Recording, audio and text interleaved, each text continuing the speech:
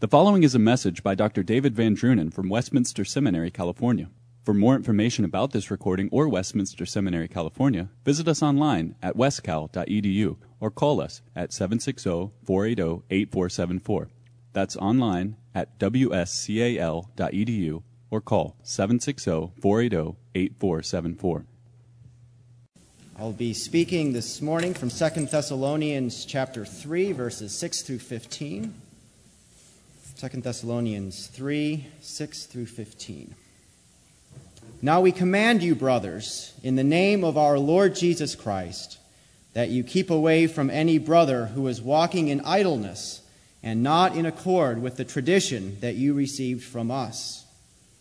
For you yourselves know how you ought to imitate us, because we were not idle when we were with you, nor did we eat anyone's bread without paying for it, but with toil and labor we worked night and day, that we might not be a burden to any of you.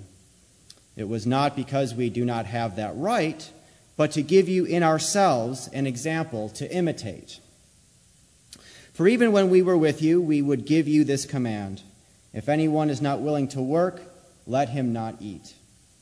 For we hear that some among you walk in idleness, not busy at work, but busybodies. Now such persons we command and encourage in the Lord Jesus Christ to do their work quietly and to earn their own living. As for you, brothers, do not grow weary in doing good. If anyone does not obey what we say in this letter, take note of that person and have nothing to do with him, that he may be ashamed. Do not regard him as an enemy, but warn him as a brother. Well, Paul, in this section of 2 Thessalonians, warns us against idleness, against laziness, and encourages us to work hard. Undoubtedly, this sort of exhortation will strike others, different numbers of us in different sorts of ways. There are some of us who may not have a whole lot of problem working hard. In fact, we may work so hard that we neglect other important things in life. There are others of us who have real struggle in disciplining ourselves to do the work that's set before us and to avoid the temptation of laziness and idleness. It may be at this time of the year, for those of you who are students, that the exhortations to laziness or against laziness or idleness perhaps ring a special chord for you. Perhaps you look over the last couple of months and you regret times that you have spent in idleness as you think about all that still lies before you over these next few weeks. Perhaps you're even thinking about your fellow students in the library right now who are, perhaps you wonder, fulfilling the commands of this epistle better than you are as you sit here. But we'll leave that aside. Don't leave. You're here now. Paul exhorts the Thessalonian church and exhorts us to avoid idleness and to do the work that is set before us. Paul is obviously very concerned about this. It is obviously an important thing for Paul. This is not an especially long epistle, and yet he spends a fairly good deal of time making this exhortation to the church. Why is it? Well, certainly idleness must have been a real problem in the Thessalonian church. He had heard rumors. It was reported to him that there were those who were not working as they should, not busy at their work, but being busybodies. Why would this have been a problem for the Thessalonians? In a sense, we can only speculate on this question.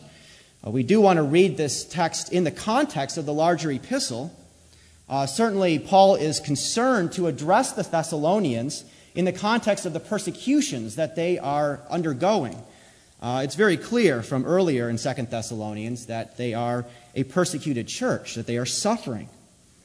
Perhaps it is that those who are suffering are experiencing the confiscation of their property. Certainly the recipients to the Epistle of the Hebrews experience that. We're told that explicitly. If that's the case, we could understand perhaps hard work would be looked at with a little bit less incentive. If you think things are going to get taken away from you, why bother working hard? We also know that the Thessalonians were thinking a lot about the coming of Christ, feeling that eschatological tension and the eschatological urgency in a way that many of us do not, although we probably should. Both 1st and 2 Thessalonians offer a good deal of explicit eschatological discussion of the second coming of Christ and what that would involve. Perhaps for people who were expecting imminently the second coming of Christ, or in this epistle, some who thought that perhaps Christ had already come would not feel an especial urgency to be working hard at their mundane earthly tasks. We can't say for sure what it was that was driving the Thessalonians to idleness. But we do want to look especially at this text, at what Paul says and how he exhorts these people, these Christians, to be working hard and to avoid idleness. The commands about idleness and hard work come especially in between verses 6 and 12. And one thing that's interesting in both verse 6 and verse 12 is that Paul grounds this exhortation to hard work and to the avoidance of idleness in our union with Jesus Christ. Notice in verse 6, "And we command you, brothers, in the name of our Lord Jesus Christ, that you keep away from any brother who is walking in idleness." And then in verse 12, "Now such persons we command and encourage in the Lord Jesus Christ to do their work quietly and to earn their own living." So Paul, in a sort of a bookend fashion here, begins and ends this exhortation by calling to mind their union with Jesus Christ and calling these brothers to be working hard in light of the fact that they are in Christ and receiving these commands in Christ. Paul certainly could have grounded this in other things. He could have appealed to their bearing the image of God. We could go to Genesis 1 and find the context of being created in God's image and being given work to do. That would have been a fair way to ground the exhortation. Yet Paul goes this direction, recalling their union with Christ. Why would he go in this direction? Well, let me suggest that his appeal to union with Christ here in verses 6 and 12 is very much related with what he does in between, particularly in verses 7 through 9, when he calls the people to imitate himself. Let me read again verses 7 through 9. "For you yourselves know how you ought to imitate us, because we were not idle when we were with you, nor did we eat anyone's bread without paying for it. But with toil and labor we worked night and day, that we might not be a burden to any of you. It was not because we do not have that right, but to give you in ourselves an example to imitate." Now, this might be seemed at first glance to work at something of cross purposes. Here Paul calls to mind our union with Jesus Christ, and then he immediately turns and said, "Now follow my example. Act as I have been acting." And if we're not sensitive to the way that Paul is speaking here and the kind of reasoning that Paul is using, we might mistake this as something of an act of arrogance on Paul's part. Just do what I do. Follow my example. I set before you the kind of conduct that you ought to imitate. How is it that Paul here, as well as what he does in a number of other places throughout his epistles, commands the people to imitate himself? Well, I don't think we can understand this call to imitate Paul unless we understand it in the context of his apostolic ministry and his apostolic office. This is not just like one Christian going to another Christian and saying, "Hey, do what I do. Follow my example," which very quickly and very easily could be seen and perhaps rightly interpreted as an arrogant sort of exhortation. No, Paul comes before the Thessalonians as he came before all of the other churches before whom he ministered, not on his own authority, and not simply as a minister of Jesus Christ, even though that carries along with it an authority, but he comes as an apostle of Jesus Christ.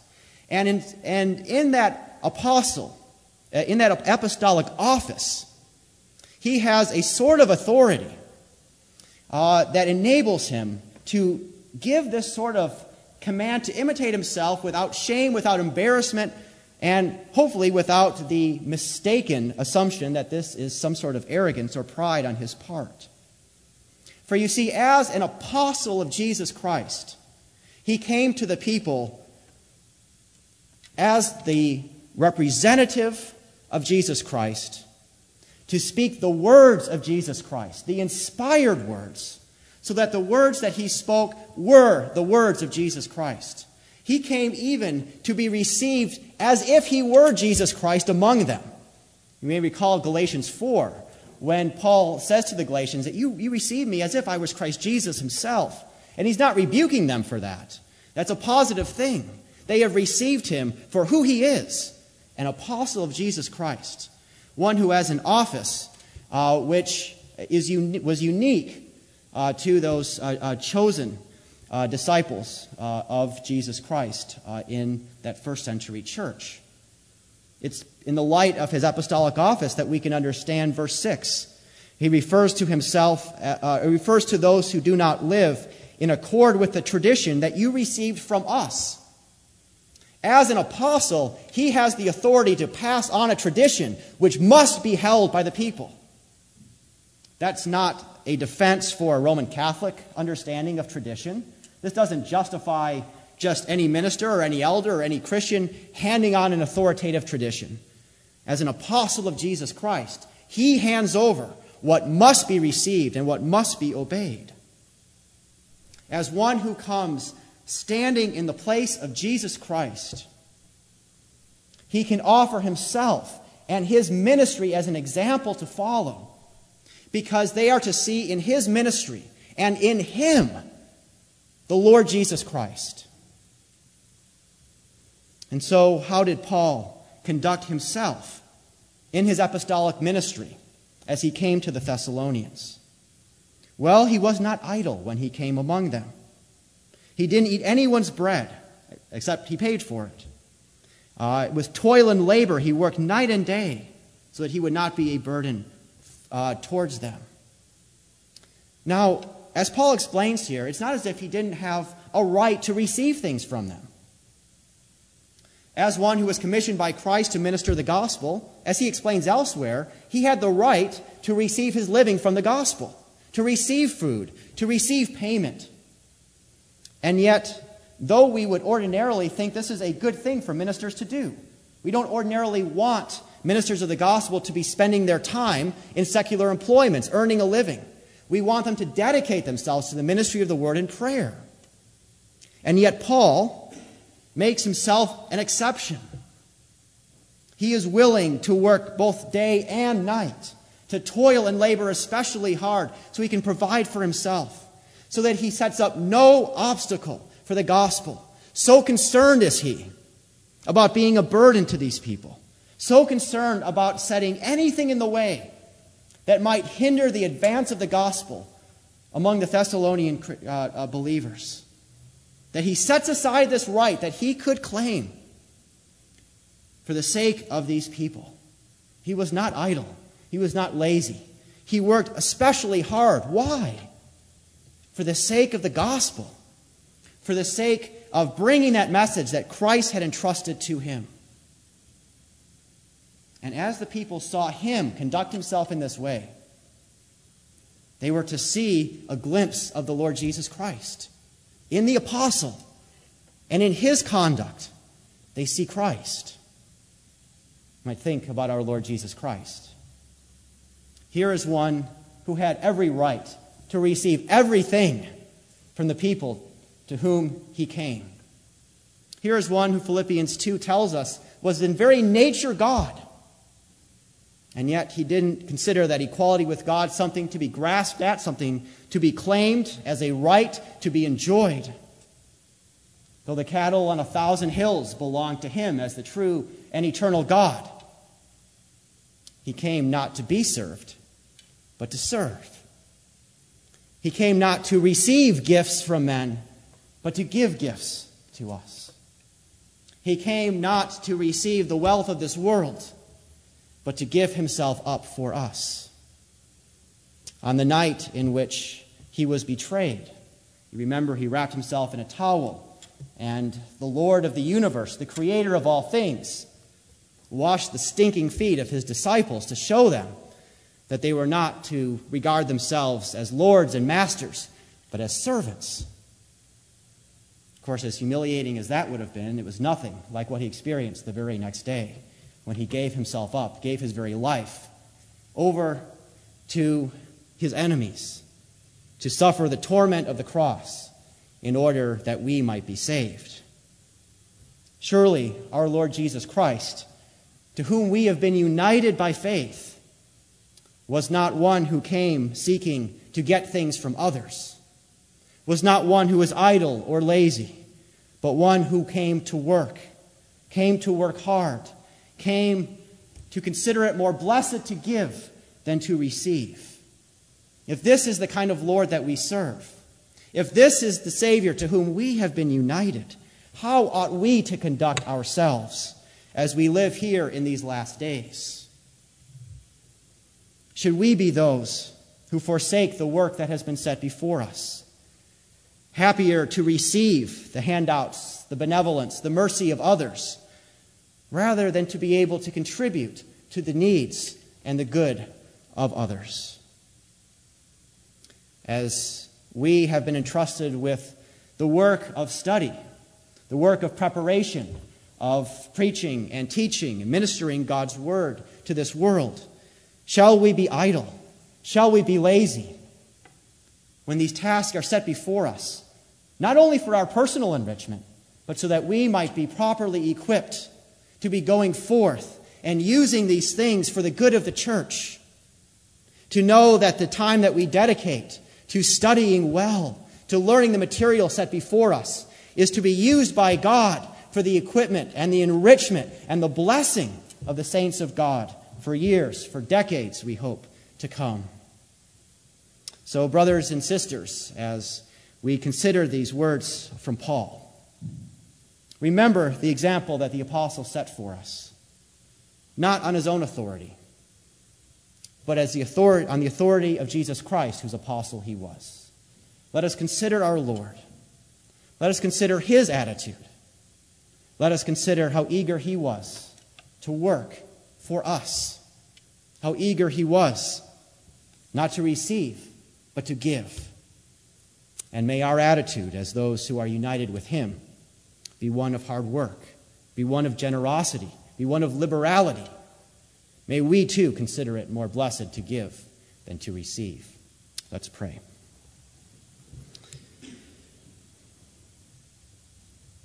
Our Heavenly Father, we come before you in the name of our Lord Jesus Christ. And how humbled we are to think that the Lord of all creation would come in the form of a servant, that he would empty himself, that he would humble himself, that he would wash the feet of his disciples, that he would toil day and night, that he would even give himself up over for us, dying the cursed death of the cross. O Lord, when we see our Lord Jesus Christ and how he worked for us, thinking not of his own gain, but of ours, may we too have that mind in us which is in Christ Jesus. May we take up with eagerness the tasks that have been set before us. As you give us material resources and opportunities to earn material goods, O Lord, may we be diligent in this. May it not be our God, but may we be diligent, not for our own gain, but so that we might be generous with others.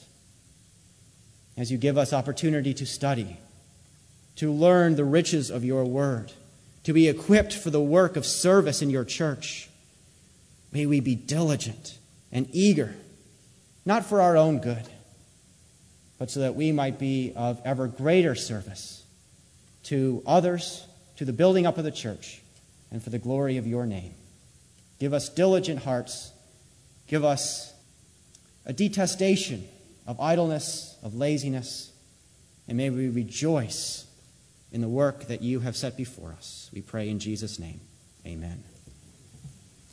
You've been listening to a message from Westminster Seminary, California. For more information about this recording or Westminster Seminary, California, visit us online at westcal.edu or call us at 760-480-8474.